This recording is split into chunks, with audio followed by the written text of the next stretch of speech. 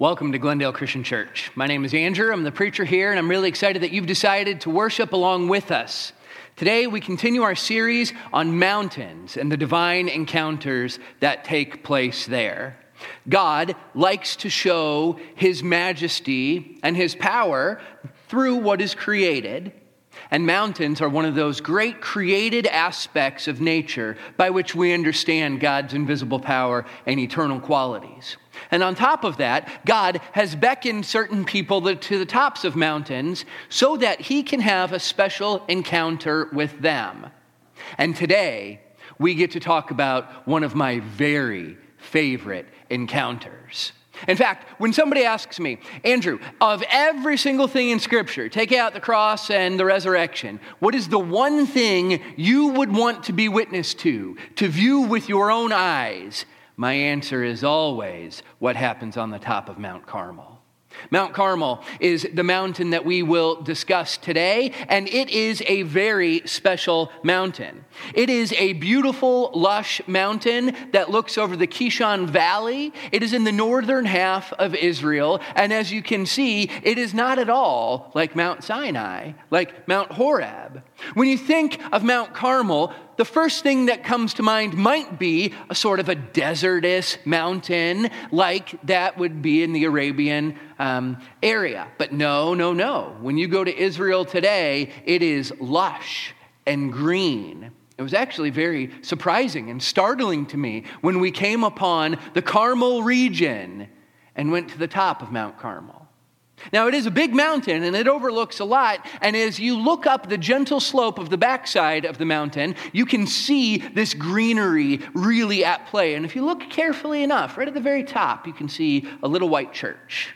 Now, the view from the very top of that little white church on the top of the mountain overlooking the valley of Kishon looks like this.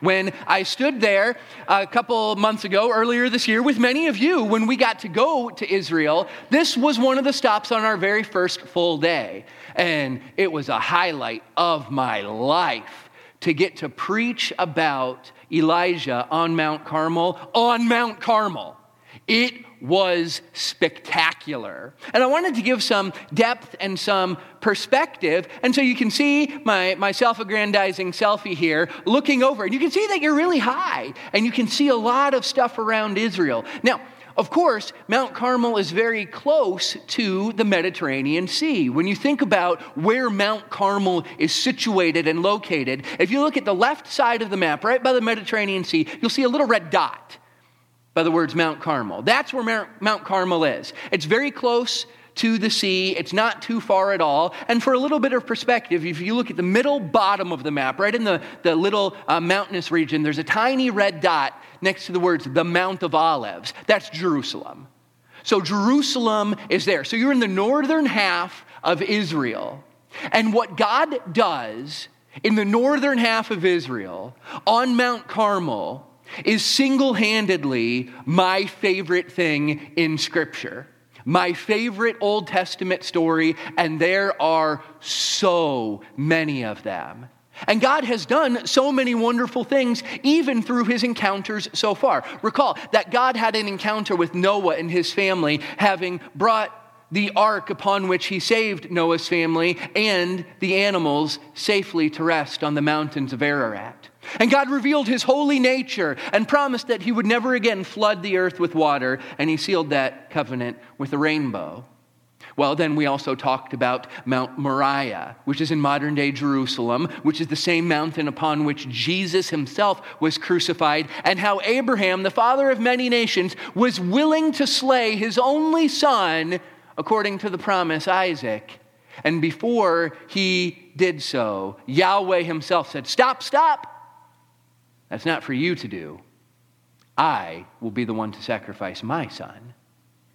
But this encounter helps us to see the nature of faith that Yahweh expects from his people. And it foreshadows the glorious way that Yahweh will save us. Well, then the next week, we fast forwarded over 400 years and we got to Moses and Mount Horeb, which is also known as Mount Sinai, where God revealed himself as a consuming fire. For he revealed himself in the fire that consumed but did not burn up the bush. And we have to ask ourselves, Does God consume our lives? Does God so consume us that we are not burned up, but we are continually filled with the flame of Yahweh? Or are we like so many others who think Yahweh has nothing to do with them? In this encounter, Yahweh not only reveals for the very first time in Scripture to one of his creatures his personal name, he declares himself to be, I am. Yahweh is my name, and from generation to generation, this is the name that shall be praised. He reveals his personal name to us so that we may encounter a personal relationship with him. And he calls and equips Moses. Well, the very next week, we talked about the law revealed on that same mountain, Mount Sinai, and how Yahweh descended in flame, in fire, for our God is a consuming fire. And he revealed the law to the people, the 10 Commandments and the rest of the law. You remember them. No other gods beside me, no idol worship, no misuse of my name, and so on and so forth. And yet, the history of Israel is the history of drift. For less than 40 days later, the people had built a golden idol, a calf, and they started to worship it. And so Moses had to remind the people in Deuteronomy chapter 4, verses 23 and 24, be careful not to forget the covenant Yahweh your God made with you. Do not make for yourselves an idol in the form of anything Yahweh your God has forbidden. For Yahweh your God is a consuming fire, a jealous God. Do not trifle with this covenant you have made with the one true God whose name is Yahweh. In fact, just a few verses later, he declares, acknowledge and take to heart this day that Yahweh is God in heaven above and on the earth below. There is no other. And yet, despite acknowledging this and taking it to heart, Israel forgets. And the story of Israel in the Old Testament is a story of drift. You see, for Israel continues to forget. And they waffle back and forth. They waver back and forth. And they start to worship false gods. And this is a continual problem. Moses does not get to lead his people into the promised land, but instead leads them for 40 years in the wilderness. And when Joshua and Caleb are sent to spy things out, it's Joshua who leads the people into the promised land. And even there, some start to turn to false gods and drift. And after the time of the conquest, once the Holy Land is in the possession of the Israelites, the people start to turn to false gods. And the book of Judges is the continuous story of people turning away from Yahweh towards other gods, falling into all sorts of oppression, and then crying out for Yahweh to save them. And Yahweh will deliver up a human ruler, judge, and leader to guide them back to the truth. And they just keep falling back into the pattern over and over and over again. Well, then the whole nation of Israel looked around and said, we want to be like every other nation. We want a king. And Yahweh himself said, I am your king. And they said, no, we want a human king, just like everyone else. And he said, fine, but you're going to have the same problems as everyone else. And so it started out great with King Saul, but it went downhill pretty quickly. Well, King Saul's replacement, King David, the shepherd boy turned giant slayer, turned army master strategist, started out great, but it didn't end great. His boy Solomon, who took over from him and who built the temple, started out great, and it didn't really end great. So for 120 years, the kingdom of Israel was united under a human king in worship of the one true God, even though the drift would occur.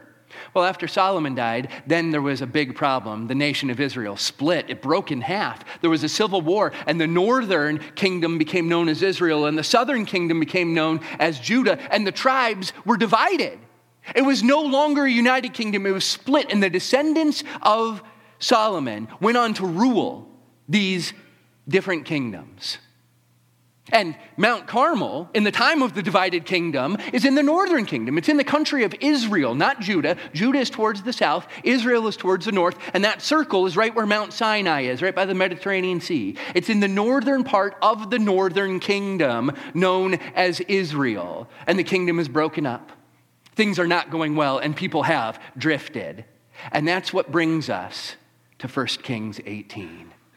And in 1 Kings 18, we have a glorious, glorious manifestation of divine power. Now, there are some human players involved in 1 Kings 18. One of them is a horrible king named Ahab. Ahab is hands down the worst king Israel ever had. This guy is bad. How bad was he?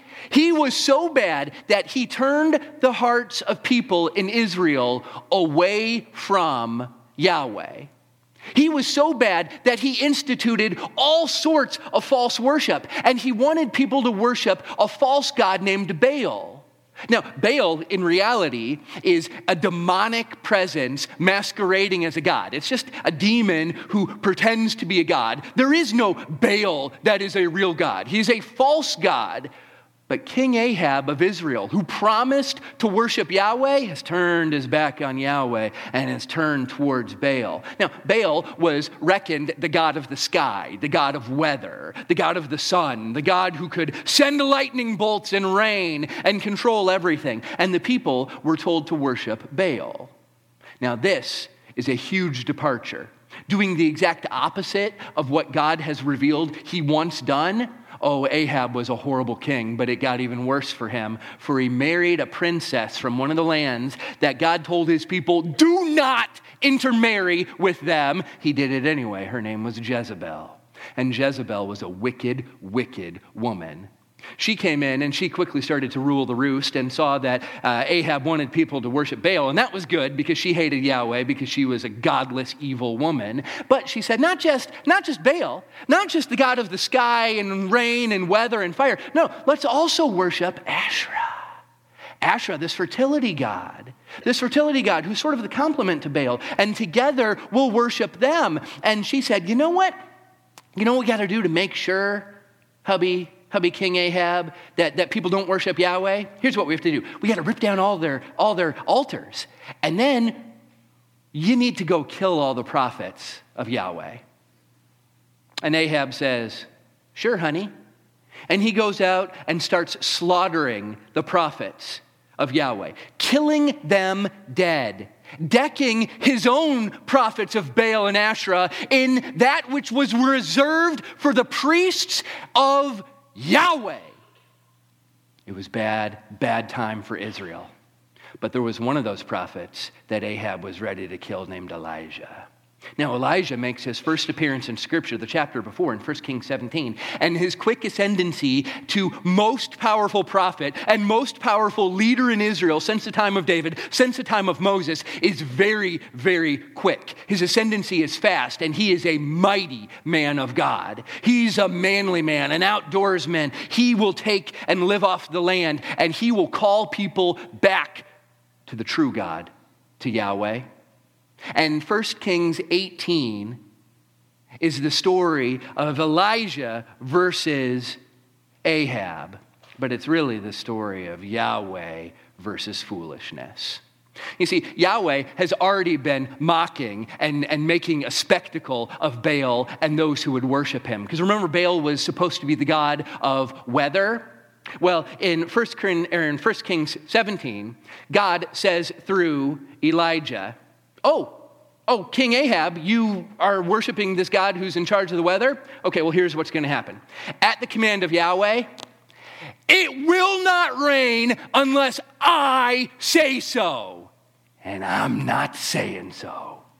And every day he woke up and he prayed, Yahweh, keep it dry. No dew will be on the grass. No rain will fall from the sky. And this lush, glorious land will start to look very different. And can you imagine that green scene after 6 months of no water?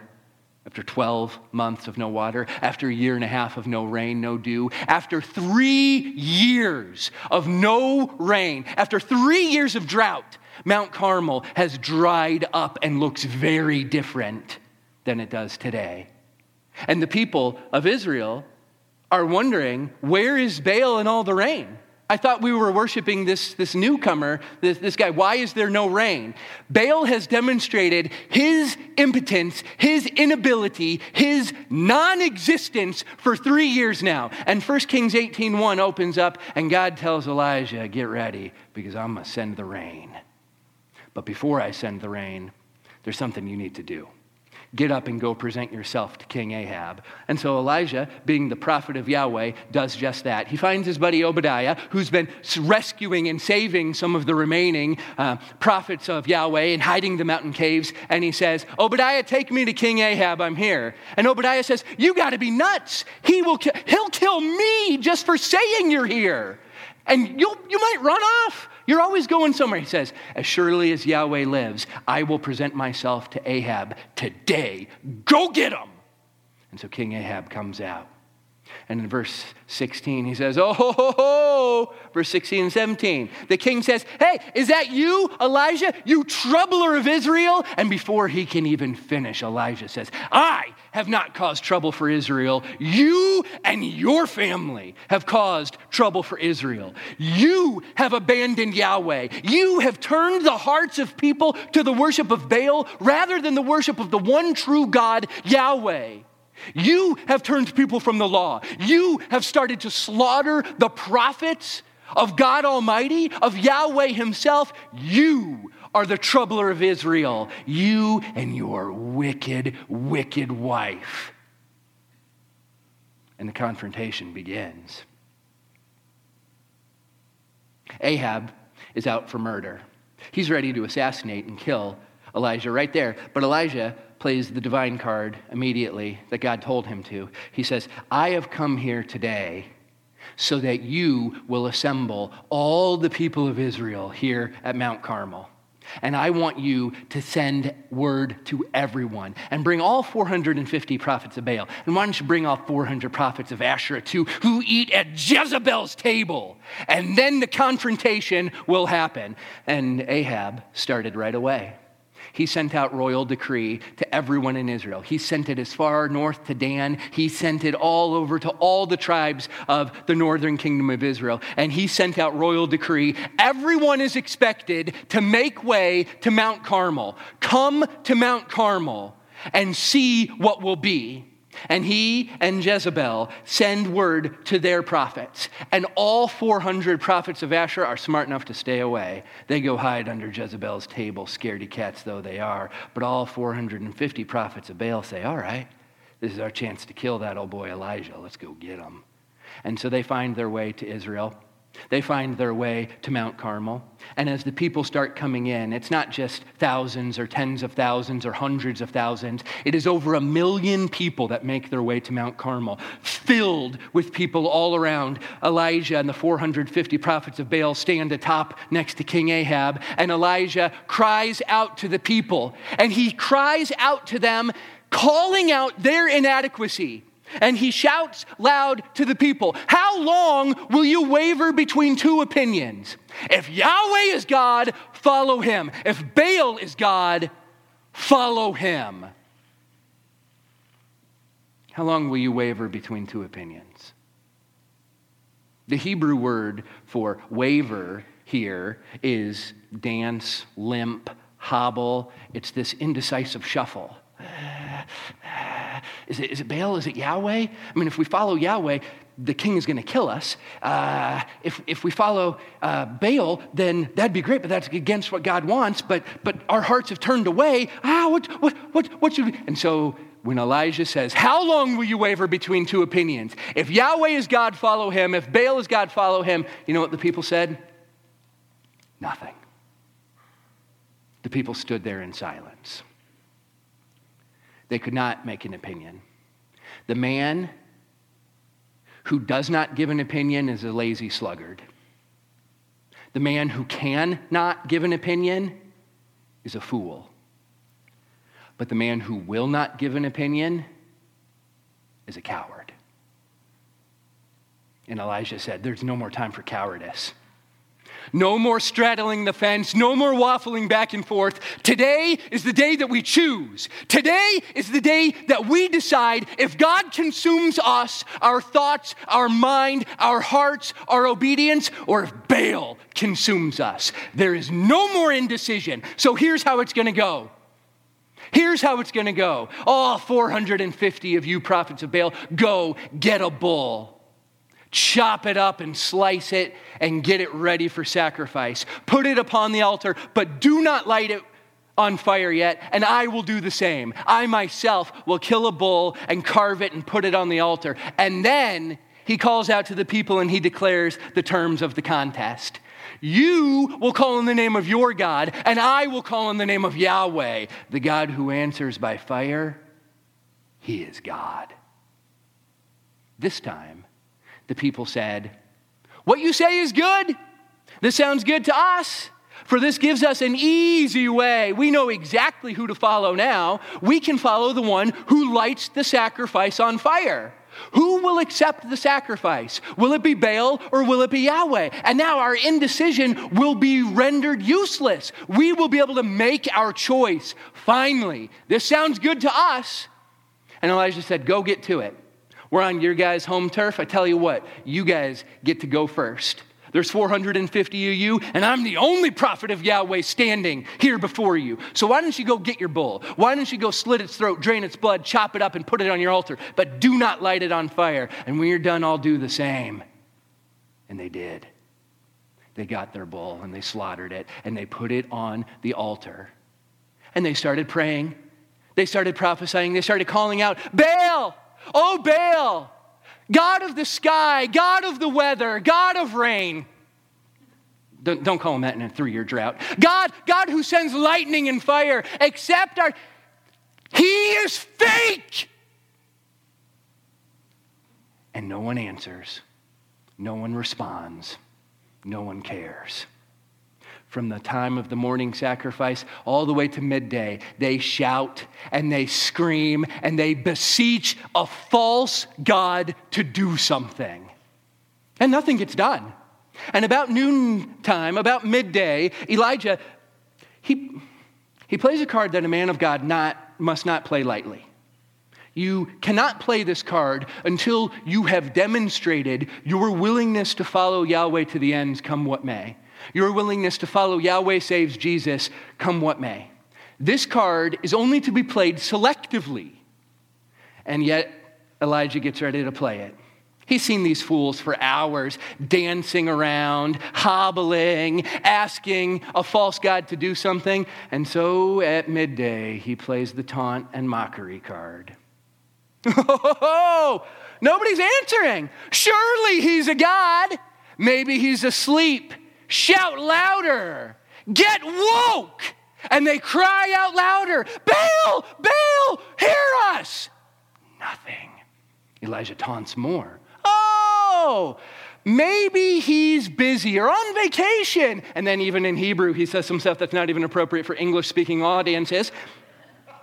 And he says, maybe he's indisposed upon the toilet.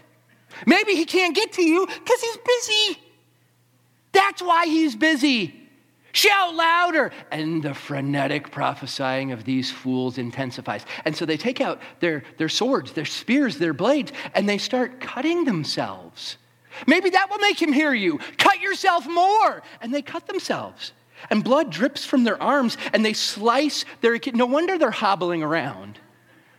It's the same word that Elijah used to describe the indecision of the Israelites. How long will you waver between two opinions? And here was this stupid group of prophets of a false, non-existent God waffling around, limping and dancing around, slashing their thighs, cutting their calves, draining their own blood in hopes that such a sacrifice would make a non-existent fake God do something.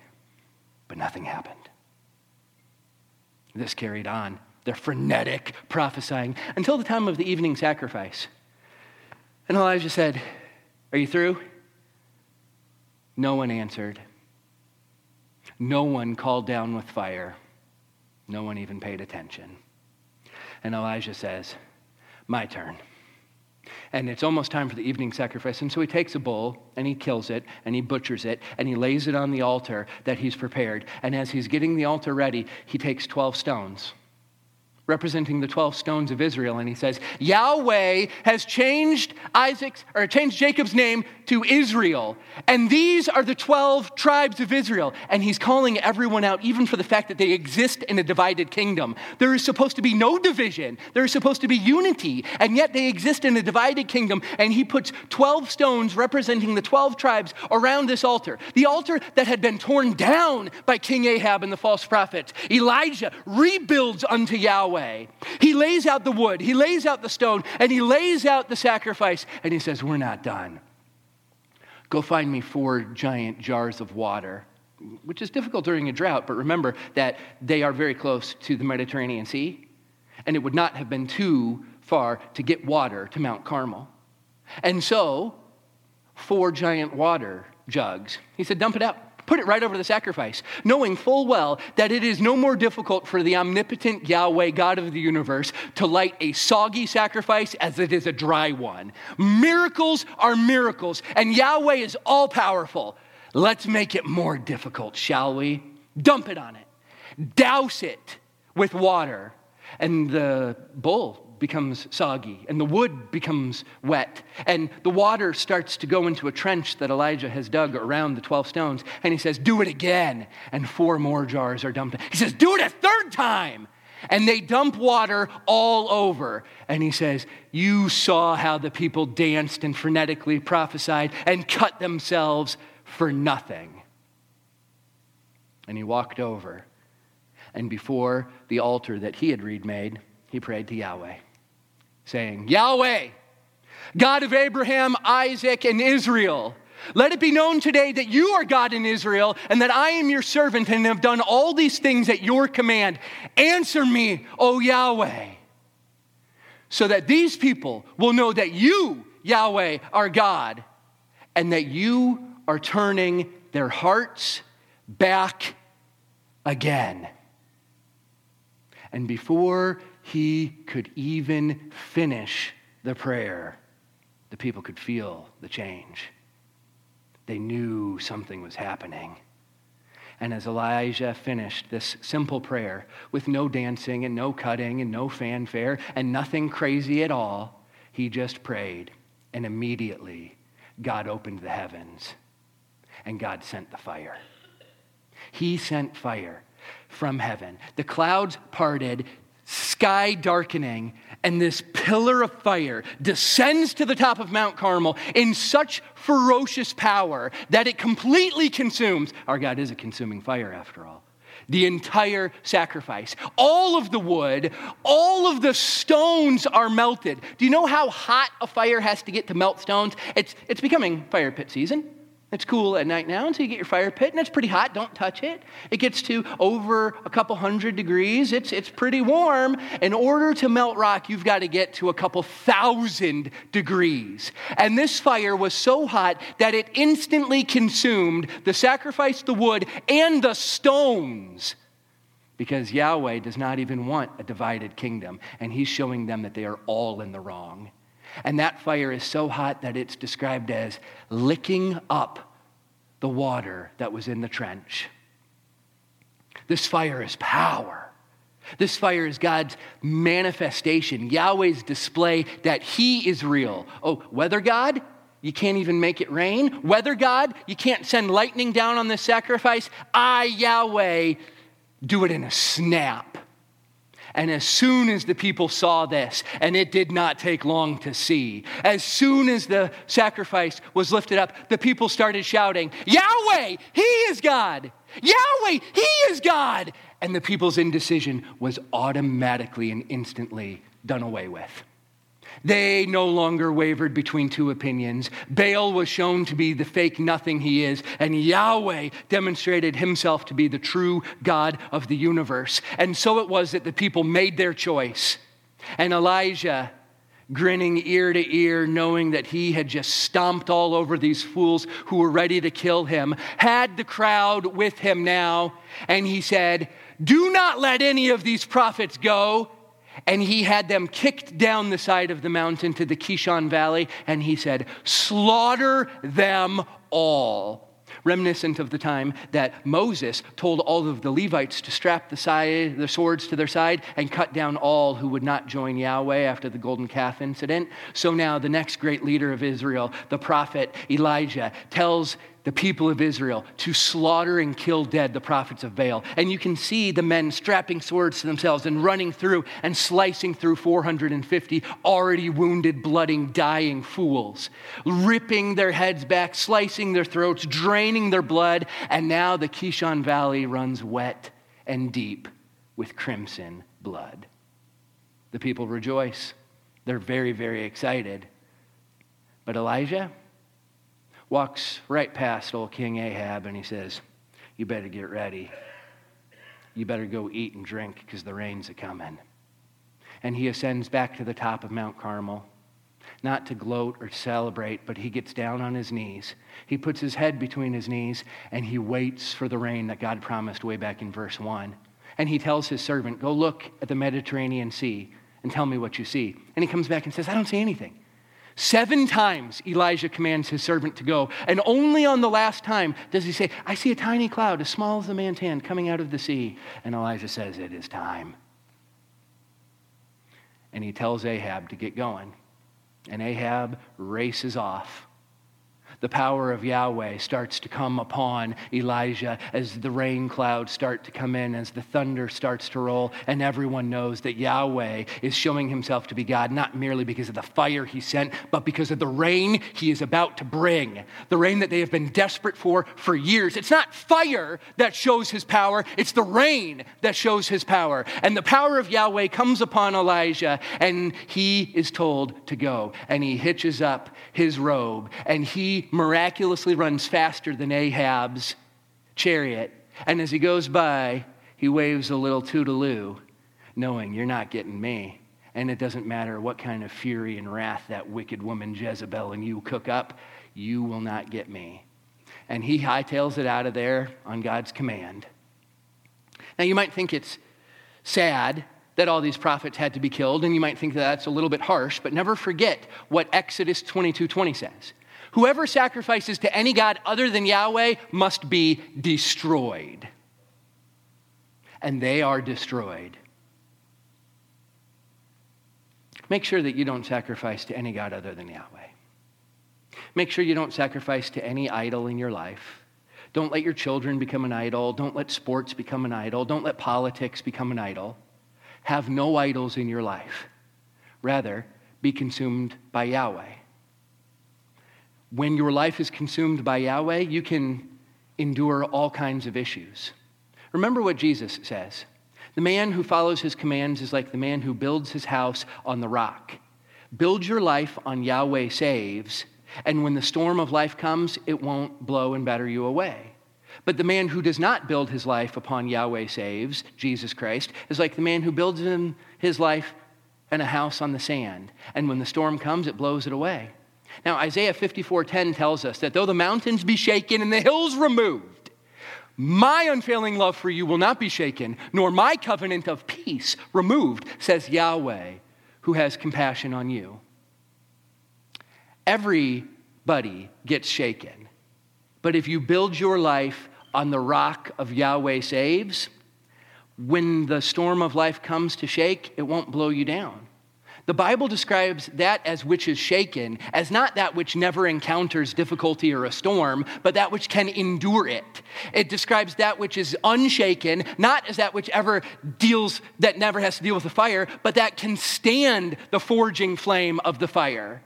You are shaken if when the storm and the fire comes, you are blown over. But though the mountains be shaken and the hills be removed, my love will never be shaken. And those who follow my covenant of peace will never be removed, says Yahweh, who has compassion on you.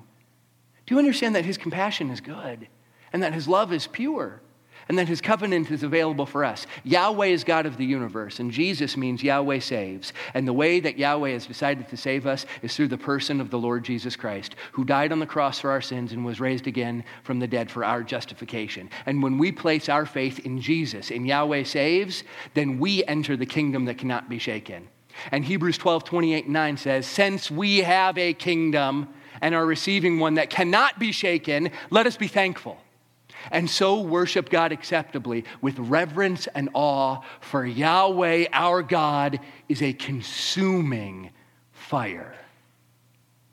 When you place your faith in Jesus, you're getting a kingdom that cannot be shaken. And since you're receiving a kingdom that cannot be shaken, give thanks to Yahweh. Give thanks and let us worship acceptably with reverence and awe, for Yahweh our God is a consuming fire, quoting Deuteronomy 4:24. Yes, he is a consuming fire. So let him consume you. Let him consume all of you. Do not be the lazy sluggard who doesn't make a choice. Do not be the fool who can't make a choice. And do not be the coward who refuses to make a choice. Choose this day whom you will serve. I will serve Yahweh. And I hope that we can get everyone around us to join us. So this week, here's what I'd love for you to do. Would you please read 1 Kings 17, 18, and 19? It's 3 chapters that starts with the emergence of Elijah as the prophet of Israel, that describes in chapter 18 in great detail the story of Elijah versus the prophets of Baal. And in 19, it tells us what happens after a mountaintop experience and how God sees us through even the times we come down off the mountain. Read these 3 chapters, for they will bless you. God's word will not come back void. And then I want you to place upon your heart and memorize Hebrews 12, 28 and 9. Since we are receiving a kingdom that cannot be shaken, let us give thanks and so worship God acceptably with reverence and awe. For Yahweh our God is a consuming fire. Memorize these verses. Put them upon your heart, put them upon your mind, and let them steer you in life so that you are not one of these who is waffling between, do I follow the sinful nature? Do I follow the world? Do I follow this idol or that idol? Or Yahweh Almighty? Let us worship him acceptably with reverence and awe, for he is a consuming fire. To that end, I want you to contemplate whether Yahweh has all of you or not. The words, "you have all of me," are so important. They're words that we want to hear. They're words that Yahweh himself wants to hear. And I want you to think very carefully this week, with great introspection, whether or not Yahweh has all of you. Is he a consuming fire? Or is he just a flame that's over there that you don't want to get too close to? He will consume you, but he will not burn you up. Allow him to consume you so that you do not get burned up. And then pray. All week long, pray, Yahweh, consume my thoughts, my heart, my worship, my life. Ask him to consume you. He will. Let your heart, thoughts, worship, and life always be on Yahweh our God, our consuming fire. Would you stand with me as we pray this morning?